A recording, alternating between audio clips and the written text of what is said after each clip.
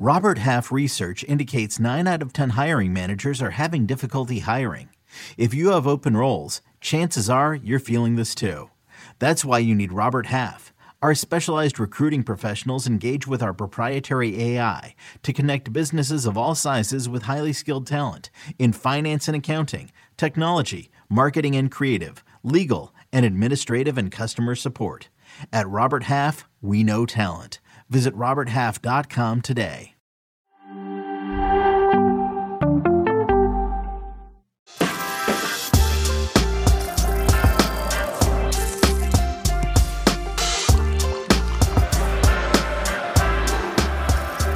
Good morning, everybody. Happy Friday. Welcome into Morning Footy. We have made it to the end of the week, and Merry almost Christmas to everyone who celebrates. Going to be a nice, fun, long weekend. Hope you all enjoy it with your friends and family. I am going to enjoy the show today because I'm with my favorite guys, Alexis Guerreros, Charlie Davies, Nigel Rio-Coker. I'm Allie Trost Martin. And it's Footy Kit Friday as well. Yes. Some good Juve representation on the desk. Mm-hmm. Us two on these on either ends. And for all of you watching, please submit your kits today. I don't know. Footy Kit Friday. Footy Kit Friday. Footy Kit Friday. Hashtag. Let's see them. Yeah, maybe a little. I yes. challenge you to have a nice little holiday edition. We want to see you get creative with this. No more foot jokes on the show this week. Guys, let's get into the big news that came down yesterday, and that was that the EU court rules that UEFA and FIFA's ban on the Super League was illegal. There has been so much that's developed since this all came to light. Yesterday, we had a lot of guests join us on the show to talk more about it. Jeff Shreves, Guillaume Balaguer. So we didn't really get a chance to give all of our reactions. And we also have seen a lot of teams come out now with statements rejecting the European Super League. So these clubs have wasted no time making it known how they feel about this proposed thing that has really just kind of dominated the headlines over the last 24 hours. But if you'll take a look, the teams that have the asterisks next to their name were part of the original Super League plan. So these clubs have since come out and said that they are not in favor of this Super League project. Here's a list of so a lot of teams, as you can see, we needed two different screens of graphics just to show every single squad. Charlie, I want to start with you. Why do you think that it's been such a quick reaction from the clubs to get a statement out in light of this news? I think because they saw the initial reaction from the supporters, from various clubs, from leagues, that this is going against everything that football stands for and creating an exclusive league. And so, you know, when you see clubs like Manchester City, Man United, Bayern, Inter, Chelsea, PSG, Roma, Tottenham, Liverpool, that's a statement. You can't have a Super League without those clubs being a part of it. So I think, you know, there's on one hand you have the monopoly, is what they're saying is UEFA has this monopoly in FIFA on the Champions League. But on the other hand, this has always been the way so that everyone can participate if they have a good season. They earn it versus, no, you got to be in the Super League where we're all about greed, baby. So it's good to see that they didn't back out and say, okay, now that ruling's out, we're in. Yeah. I don't think it's that simple. I think for some of the clubs, I think they're using it as a PR stunt because this helps cover what they're going through. And in particular for me, I feel like a club like Manchester United, they've been shambolic for so long. They're getting heavily criticised. What better time now to take their attention away from the poor performances and the management situation, the recruitment situation, by saying, oh, we're not part of this Super League because of the fans. Like, the reality that I feel is football clubs now are not owned by local businessmen who grow up in that city or that town supporting that club, who the club is a symbol of who they are and who they became. The reality of it is these clubs are owned by businesses and companies. They're in it to make money. They know there's money to be made in football. So I don't take these statements as the gospel truth. I think they're just trying to save face and make it seem that they really care about the fans. And I feel deep down they want to make money. If this whole thing now, it's not an easy conversation. There's so many elements you're going to look into it. And I feel that some of these clubs are secretly holding talks. They're waiting to see how it could be formatted in a way where they can keep everyone happy, where they can make more money. The problem is there is no way that makes everyone happy. There isn't going to be any way, but these big clubs will want to make money. But at the end of the day, don't you feel like that the priority, as unfortunate as it is to say, will be the financials? 100%. The money? If we really sit back and think that these teams are saying no to this right now, simply because of the fans, it's being naive. Yeah. Fans are a part of it. They certainly don't want their supporters to be mad at them. They don't want the outrage. They don't want the outpouring. It'll hurt their pockets. Business-wise is why they're saying, hey, we're not going to get into this, because they don't know how many people will actually be a part of the Super League. Yeah, so everyone has to right now say, like, we have no plans to be on it. Our position hasn't changed, so on and so forth. The truth is, as this goes forward, if it presents an opportunity for these clubs to make untold millions more than they're currently making now, they will sell it to their fan base as, well, we're putting our club at a position to lose if we don't, because we want to get the best players. We want to give you guys the best competition, so we're going to have to join this. And it may not satiate that fan base, but over time, these clubs are going to do what they want, and it's a shame because it's out of the hands of the fans. As much as we're passionate about football, the reality of it is you have to accept it's a business. That's something that when you play through it as well, I saw that change, and I had to accept the business side of football because you hear it. And I know ex-players who've gone into that business administration role, and they just see business. And I have to look at them and say, bro, you used to be a player. Remember what it was like? He's like, I know, but this is the game that you're in now.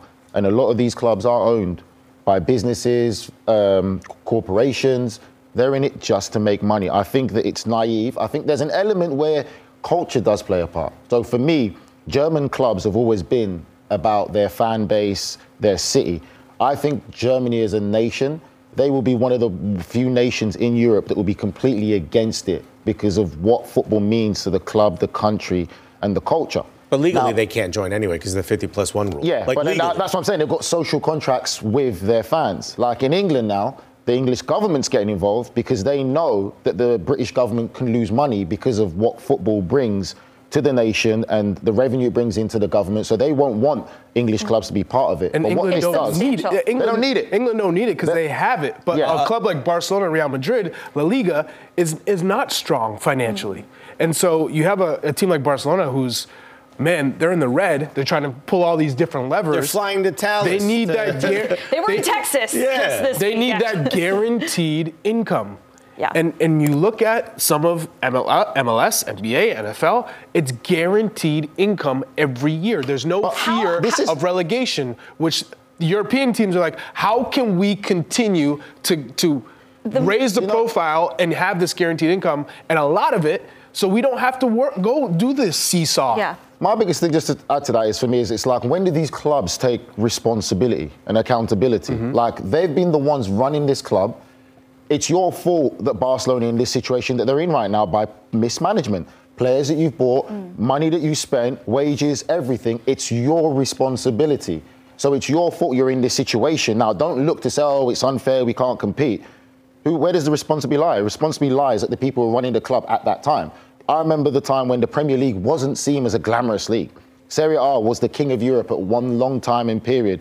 Then I saw the growth in the Premier League with foreign players coming in. And credit to the Premier League how they've done it. They've marketed it to the world. When you watch the Premier League, it doesn't matter what corner of the world you're in. There's going to be a player that represents that corner of the world playing in the Premier League, which will make you tune in when you see the competitive nature, the multiculturalism of the league, and the way that the league has been marketed so well, and the sellout stadiums with the engagement of local fans wanting to go there. Other leagues have just sat back and got comfortable and haven't done that to push their own league forward. But we're also seeing that in the representation of these ownership groups as well, which, as you start to get more and more, like, let's say, American owners involved in some of these top leagues in Europe, and some of that starts to really become more intertwined, how much more likely do you think that makes something like a Super League? It makes it more likely, of course, because, like Nigel said, these ownership groups are not from the town, they're not from the community.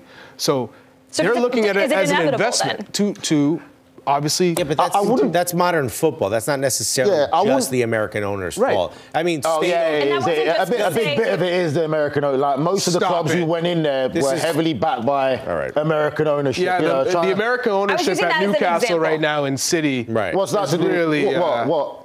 Barcelona owned by Americans. Real Madrid owned by Americans. Nah, they wouldn't let Americans in. They're not that naive. But anyway. Well, so the English are naive. At least we figured that out. At least we figured that out. No, but it's you know what this does as well, though? This puts pressure on UEFA and FIFA now. Because I think now, with these clubs coming out to reject it, we're going to look to see how the Champions League changes. Because there's going to have to be changes now. And then with FIFA, with the Club World Cup, they're going to have to look at their new format, how they're going to do it to engage the clubs. So this is going to put pressure on change in Champions League and maybe Club World Cup to try and really kill Super League. La Liga, Real Madrid, Barcelona, they're trying to use this as a bargaining chip probably to make FIFA or UEFA change those rules to benefit them, of course. Yeah, well, and they need the financial benefit more than anybody else that was ever involved in this back in 2021. We will step aside for a break here on Morning Footy. We'll talk a lot more about the Super League coming up in the show. But coming up next, Adriana Monsalve is back with some headlines.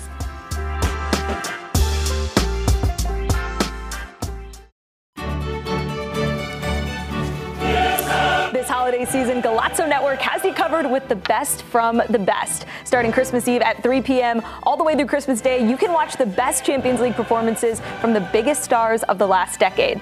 Watch the greatest matches from Messi, Ronaldo, Neymar, Mbappe, Haaland, and more right here on the Golazo Network. All right, let's send it on over to Adriana Monsalve, who's back with some headlines. But Adriana, first, you got to tell us about this kit that you got on, because I know it means a lot to you. Kit. Yes. I'm really proud to wear it today. We have a great 2023. We are in 4th place of the World Cup qualification, and our hopes to qualify for the next World Cup are really, really, really high. All right, girl. I love it. I like that color scheme, too. I love it. Vino tinto. And our hashtag is Mano Tengo Fe. Bro, we have faith. Oh, yes. That's great. Well, yesterday, big news was the European Court of Justice's ruling against FIFA and UEFA in favor of the proposed European Super League. While the news is still not expected to lead to the Super League becoming a reality, it has generated strong reactions from across the sport. Outspoken Napoli owner Aurelio De Laurentiis has joined the list of notable names to react, saying, quote, "The Super League was a wrong move back in 2021, which, however, brought about this change. Now we need to do some serious thinking. Napoli was not part of the original Super League plan in 2021, and it's not one of the more than dozen European giants to issue statements opposing the Super League in the wake of yesterday's ruling." One of the clubs who are still in the European Super League, Barcelona, lost in Dallas in a friendly last night, 2-3 to Liga MX champions Club America. The match came just one day after Barcelona posted a 3-2 home win over last place La Liga side Almeria.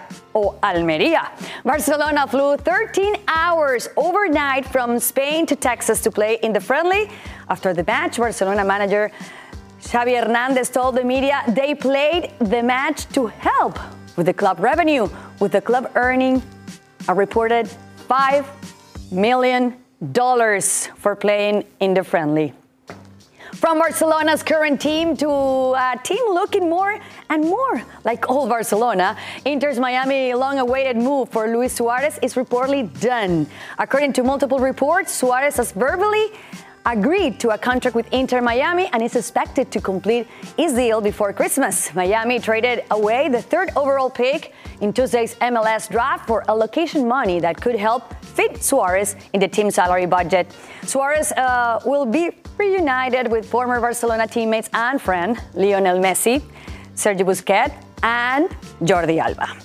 In England, Chelsea defender Reece James underwent hamstring surgery in an attempt to address an injury that has forced him out of action on multiple occasions. James missed last year's World Cup with a knee injury, and he's now facing a 3 to 4 month recovery time. James addressed the surgery in a social media post, saying, quote, "Since this injury, I've had a good amount of support, but significantly more hate and negativity. Believe me, I don't want be injured. I'm happiest when I'm playing football.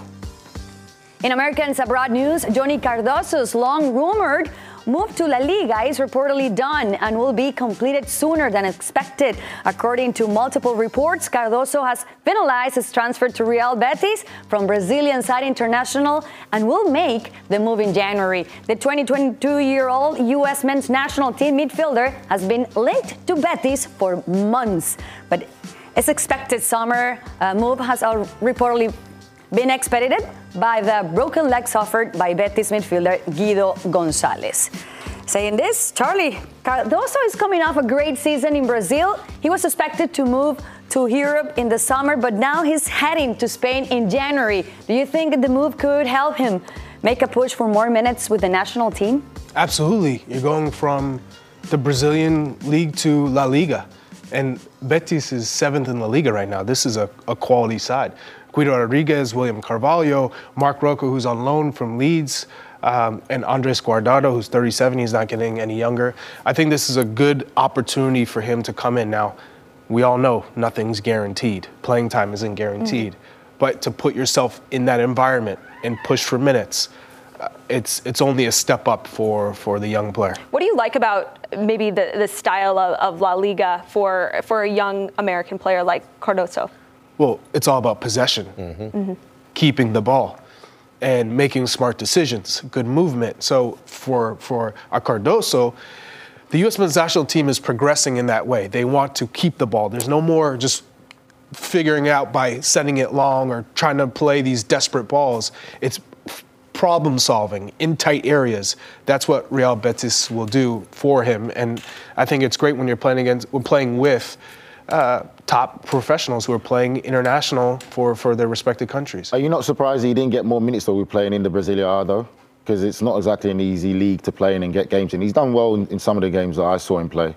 Well, he had some injuries, but ultimately he played quite a bit. Yeah, that's what I'm saying. You're not surprised still from playing in that league because it's not exactly an easy league. It is very competitive and the skill level is very high. Yeah. That he didn't get more minutes. I think he showed enough to get a big move to Europe. You're saying the U.S.? With the U.S. Oh. Who's he going to play over?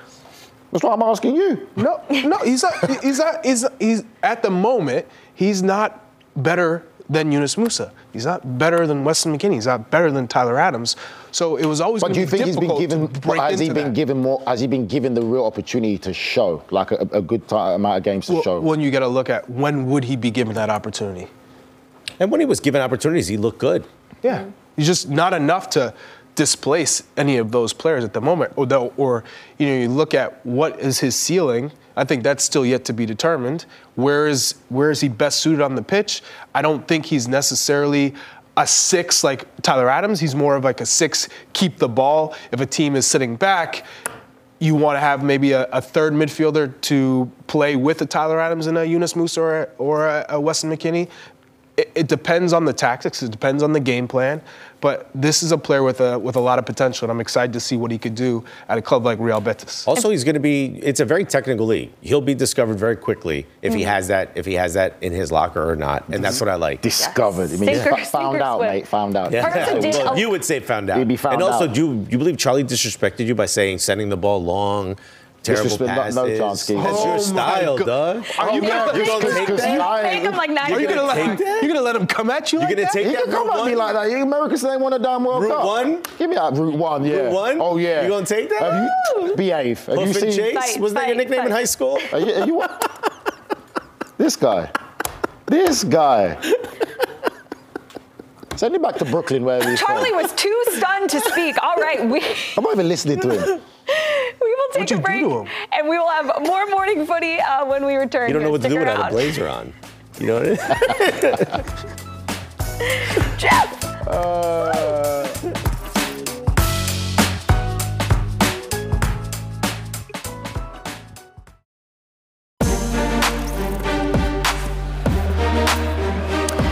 Welcome back to Morning Footy. Here's a look at some of the Premier League weekend fixtures to look forward to. West Ham looking to bounce back against Manchester United on Saturday, 7:30 a.m. Eastern on USA. You've also got Tottenham taking on Everton, as Everton just on their little revenge tour after that 10-point deduction that they were handed earlier this season. Liverpool taking on Arsenal at 12:30 Eastern. That is going to be a must-watch match between the first and second place teams in the league. And on Sunday, you've got Wolves taking on Chelsea on USA. And we have got our good friend Jeff Shreves back in the house. What a treat. 2 times in 1 week, back-to-back days. Jeff, I'm loving the Christmas sweater. How are you, my friend? Did you have a fun time celebrating yesterday? I know you put your plans on hold just a little bit to come chat some Super League with us. Yeah, it was good fun yesterday. As you know, it's that festive time of year. Peace and goodwill to all men, apart from Nigel Reo-Coker, who argues 365 days a year. So I thought I'd bring a bit of festive cheer to you. You've been found out. What do you think of the jumper? I love it. I love it. Merry Christmas. Hey. What are we saying now? Oh, my God. Oh, my. Everyone else sees that, right? Okay. Is that a reflection of your personality, Jeff? Oh, my God. Sparkling. It's the only way to go on Morning Footy Show. You've got to liven things up a little bit. Beautiful. You look like you were at the club last night. This is what it looked like, huh? Yeah, there were actually decorations on their piano, and I stole them. I brought them home with me. That is fantastic. I don't want to take the conversation away from your incredible sweater, but we have to. We got to talk some more Super League. And I'm curious, you came on and gave your immediate reaction to the news that was coming down yesterday. But, 24 hours removed, just what's kind of your viewpoint of everything that's transpired and all of the clubs that have since come out rejecting the Super League publicly? How can you take anything I say seriously while wearing this? Hang on, you look like you're standing on a cop car. He was last night, so. See if I can control my sweater without electrocuting myself. Oh, dear, that's better. Right, okay, reaction to yesterday. Do you know what I think it was like, folks? It's a bit like, at the end of a boxing match where nobody's been knocked out, and basically you get both of them before the points decisions are announced, going like that, totally unconvincing, feeling that they won. It's kind of like that. So, and I don't think actually either of these sides won from this, because I think UEFA have definitely been weakened by this, because I think a little bit of power has been taken away from them. The new competition has got absolutely zero chance, because the Premier League clubs are not going to go anywhere near it. So that's dead in the water. So I think the real winners is the ECA, the European Club Associations. I thought it was quite interesting that all of the clubs, especially the big six, when they released their statement saying they wanted nothing to do with this and they would continue working with UEFA and FIFA and the ECA. And what I think potentially will happen down the line, the clubs will want a bigger slice of the action. They'll want to take control of their own destiny. They will agree the format of the competition, but the rules and regulations will end up in the hands of the likes of UEFA. So it'll be maybe mirror the Premier League, where the governance, if you like, the rules and regulations is in the hands of the FA, but the Premier League actually run it. That's where I think this is heading. So I think quietly the clubs will be very happy yesterday. But important that they distance themselves from the new proposal. Well, your camera is not distancing itself from you. Yeah. We're getting we love your beautiful face, but it's doing a little dance just like your sweater was. I think your cameraman went out with you last night. That's what I was about to say. Yeah. We know you went out, Jeff, but did your camera go out as well? Can your camera stay focused? He's laughing right now. The cameraman's laughing. Your camera had a good night. Still recovering. Looks like Siri was partying last night. Siri's got those beer goggles. Yeah, I think Siri's had a look at the fixture list, and it's like me, it's struggling to pick the winner when it looks what's going to happen over Christmas. But it's all about, again, I don't know what you folks make of it. Who is going to be top at Christmas? It doesn't guarantee you any. What is this camera doing? It's got like the shakes. I might have to give it a little medicinal whiskey in a minute. It's hair of the dog. You don't get to be top at Christmas without being in good form. But at the same time, it certainly doesn't guarantee that you're going to win the title. I was having a little look. The last time Aston Villa were top, I think, was 1998, and they're the only team ever in Premier League history who were top at Christmas and then finished outside the top four, which is very, very strange. They actually end up sixth, I think, that year. So they've got the chance tonight to go top. if they beat Sheffield United, bottom place team, you would have thought, I mean, it would take a miracle for Sheffield United to go there and get something out of that. Yeah. They're really struggling. I mean, when your top scorer is own goals, i.e. 3 from the opposition, it shows you're struggling, doesn't it? Gosh, so they've got Chrissy Wilder's got a big job on his hands. But, Sheffield United famously back in the early 90s, they did it. They didn't have a win after 16 games and they still survived. So, yeah, but it's not going to happen. It's not going to happen. And then, of course, it depends on the result at Anfield, whether or not Villa stay top. If that's a draw, they can stay there over Christmas. Jeff, I want to ask you a little bit about the statements that were put out from these teams. You mentioned that you think they're going to sort of maybe take a little bit more control over their destiny when it comes to the Champions League model. Do you think we'll see a change to the proposed Swiss model that's supposed to start next season? Do you think that will happen, or do you think we might see a little bit of a different format? Yeah, the fact that it's been proposed and it starts next season, they'd have to move pretty quick, wouldn't they, Alexis? But I think and also UEFA said they're looking to improve upon their competitions in any way they can. Once again, it's almost reading between the lines. There's the nuance, isn't there, that is in fact that they aren't going to listen to what the clubs are saying. But that in itself as well, though, because they've got to listen to the fans, because you can't just have clubs who have done traditionally well in Europe qualifying every single year. So under the new model, the proposal, Aston Villa wouldn't be in it because they weren't in Europe last time. So it doesn't make sense. I think we'll end up with some sort of compromise. You'll get the clubs, if you like, the clubs' wishes will come much more to the fore. And UEFA definitely, with this ruling, the fact that they fell foul of the European law, the anti-competitive laws, they're going to have to listen a lot more to what the clubs want. I think their days of being total control of all the clubs, I think they're over. Jeff, I know there's the big talking point over the weekend is going to be Liverpool-Arsenal, but I think Nottingham Forest hosting Bournemouth, who have won 5 on the trot, last game suspended, obviously, against Luton Town. But what can we expect from Nuno Espirito Santo in this match? And do you think Bournemouth can continue to pick up these results? Well, Charlie, it depends. It depends which Nuno Espirito Santos we get. If it's the one we got at Wolves, then I would expect good things from him, and he will bring those players together, that bloated squad. If it's the guy we saw at Tottenham, where it just did not happen for him, he almost seemed powerless. It happened round about him. I never liked the expression the job was too big for him, but it certainly felt like that. It was never, ever a good fit. You'd have to say that Forest are a more similar club to Wolves, where he had great success. As for Bournemouth, they're absolutely flying, aren't they, right now? They play good football. It's taken time for the results to come through, but they really are one of the informed teams of the weekend. But the fact that it is the first game for Nuno at Forest, that makes it much, much more difficult. To be honest with you, Charlie, I think it's going to be a lot like your jersey. This is going to be really, really tight. Yes. All right, well, I'm like a little sausage in this thing, huh? Oh, my God. You really are. That is... Second skin. Hey, Jeff, that was great. That was great. Well, the big matchup, first place Arsenal taking on second place Liverpool at Anfield. Arsenal haven't won there in 13 straight across all competitions.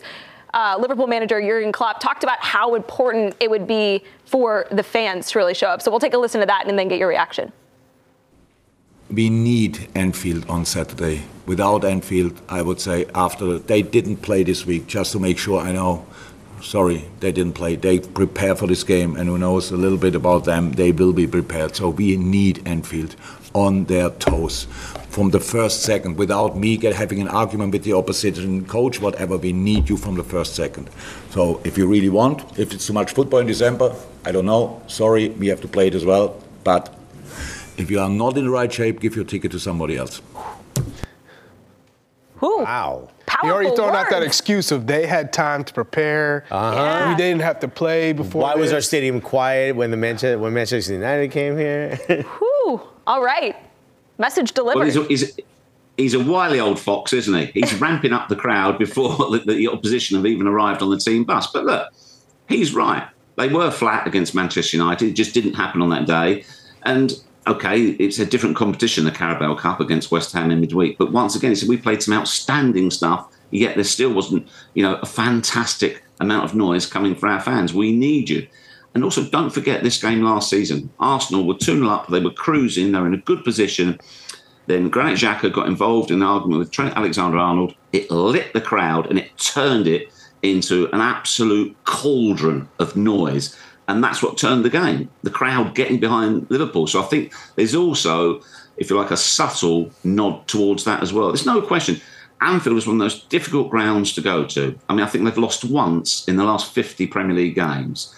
That crowd really, really will make a difference. And I think they'll get the message. I think they'll get behind them. And, it's a big, big ask. Well, you said yourself, look at Arsenal's poor record at Anfield. In fact, Mikel Arteta was in the team the last time they won there. So they're up against it. And to be honest with you, if Arsenal are really convincing title contenders this season, they need to win this game, don't they? They've already lost away at Newcastle United. They lost at Aston Villa. They need to beat one of their big rivals. So this would be a real statement of intent from Arsenal. And it's a fascinating game. Can't wait for that game. It is the game of the weekend, no question.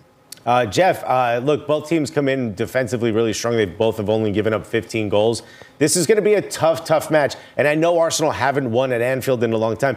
But for some reason, it just feels like Liverpool are ripe for the picking, especially with Arsenal and the lack of match congestion that they've had, not to make any excuses for Liverpool. Do you see this changing the result? Do you think Arsenal can go in there and at least get a point, or do you think this is going to be Liverpool's day? Well, you're right, Alexis, in that they have changed the game, Arsenal, but they've tightened up a great deal.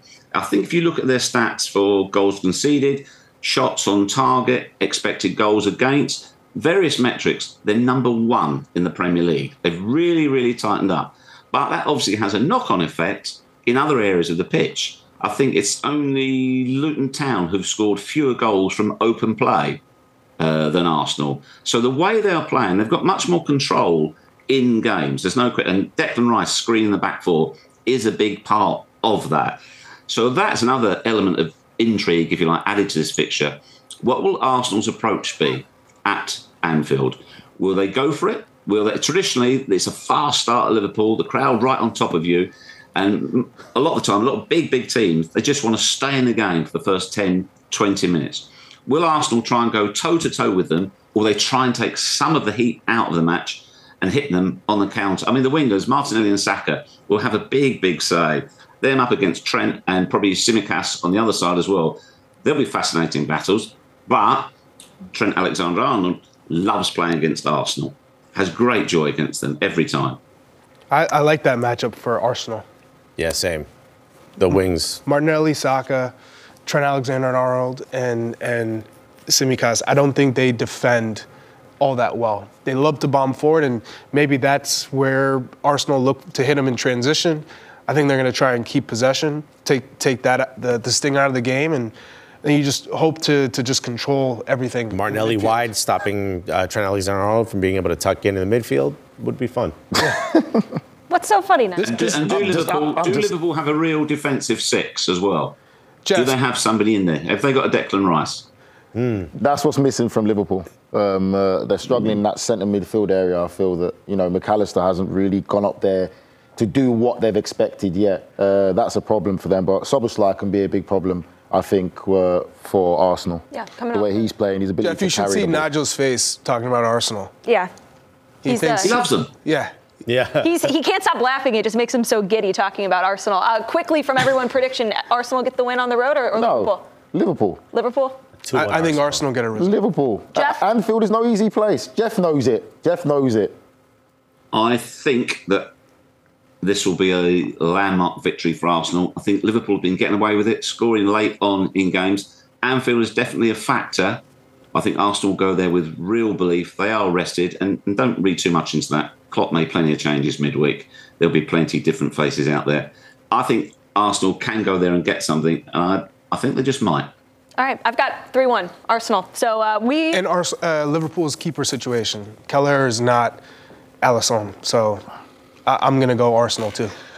I'm going Liverpool. I'm giving Liverpool for being at home. I'm telling you, that Anfield crowd, with what Jurgen Klopp is doing, he's very smart in what he's doing as a manager. We've seen many managers in big games like this, from the great Alex Ferguson, play that mind games with the fans and the media and stuff. Klopp knows exactly what he's doing, and that Anfield faithful is going to turn up. All right, we'll see if it is enough for Liverpool. Jeff, thanks so much for taking the time to join us today. Enjoy your Christmas, loving the sweater, and always great chatting with you. Happy Christmas, folks. Happy Christmas. Happy Christmas. I need a night out with your cameraman next time. I think we all would like to have that. He's going to rehab straight after this. When we come back, we're talking Man City Fluminense in the FIFA World Cup Club Final.